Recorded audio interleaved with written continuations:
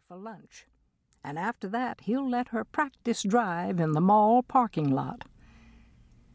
Carl has mixed feelings about the driving part.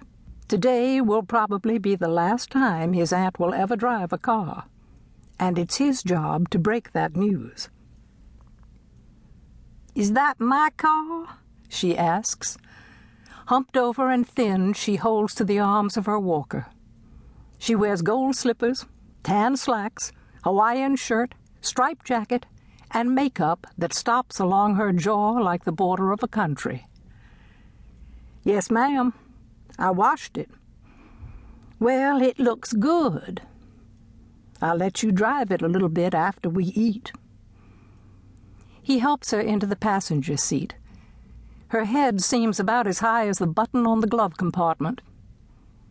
In her 3 months at Rosehaven Convalescent Center, she seems to have steadily shrunk from osteoporosis and has fallen twice, but somehow not broken a bone.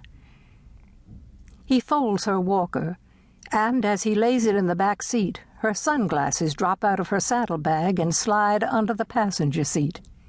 He retrieves them. Back when Carl started driving, Aunt Lil owned a used 1968 Ford Mustang convertible, white with red interior. She let Carl drive it at least one Saturday night a month, as well as to his senior prom. At the mall, they park in their normal spot on top of the big 2-deck parking lot. In the cafeteria line, with tray rails to hold to, Aunt Lil doesn't need her walker. Carl folds it and takes it on his arm. This is a long lunch break for Carl. He's a contractor at Richardson's Superior Awning and Tile, and sometimes, on simple, straightforward jobs, he leaves his second-in-command, Juan, in charge of the other 4 or 5 workers. Aunt Lil chooses chicken chow mein without rice. He gets it with rice. Carl's Aunt Sarah, who died last year, once said that stopping driving was the worst thing she had ever been through, including 1, her husband's death, 2, her daughter's divorce, it was a bad one, and 3, watching her dog Skippy get run over. Aunt Sarah was the last living of all his aunts and uncles, besides Aunt Lil. She was the one who said that if she had known she was going to live as long as she did, she'd have bought a new mattress. Aunt Lil told that story when she bought her new mattress. That was about a month before she fell in her tub, twice on the same night. She managed, after the second fall, to get out of the tub and call Carl on the phone.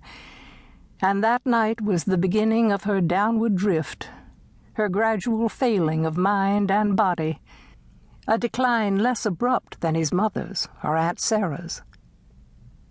On Aunt Lil's tray is a plate of chow mein, a biscuit, a little dish of broccoli with cheese sauce, and iced tea. On Carl's, chow mein over rice, fried okra, string beans, fries, cucumber salad, pecan pie, and a Diet Coke. At the cash register, Aunt Lil reaches for his little white ticket slip and puts it with hers. She'll insist that he pay with her MasterCard. A cafeteria worker carries Aunt Lil's tray to one of her 2 favorite tables. Aunt Lil and Carl sit. Carl says the blessing, and they begin eating. He is never quite sure if he should say the blessing when he's with her. Unlike his mother and Aunt Sarah, Aunt Lil has more or less given up on church. They don't talk about it. Carl figures that's one of the things they can talk about sometime. Though now that they are the only 2 left, and now that he too has drifted away from the shore, as that old gospel song says. He watches her look around for old friends. They talk about normal things. He checks his watch. "Have you met Mr. Flowers?" she asks, "with that fancy white hair?" She pictures him, the new resident, rolling in his wheelchair out onto the porch, his legs stuck out straight ahead, a big smile on his reddish face. He's a dandy. "The one with the knee operation?" asks Carl. "Yes, the preacher."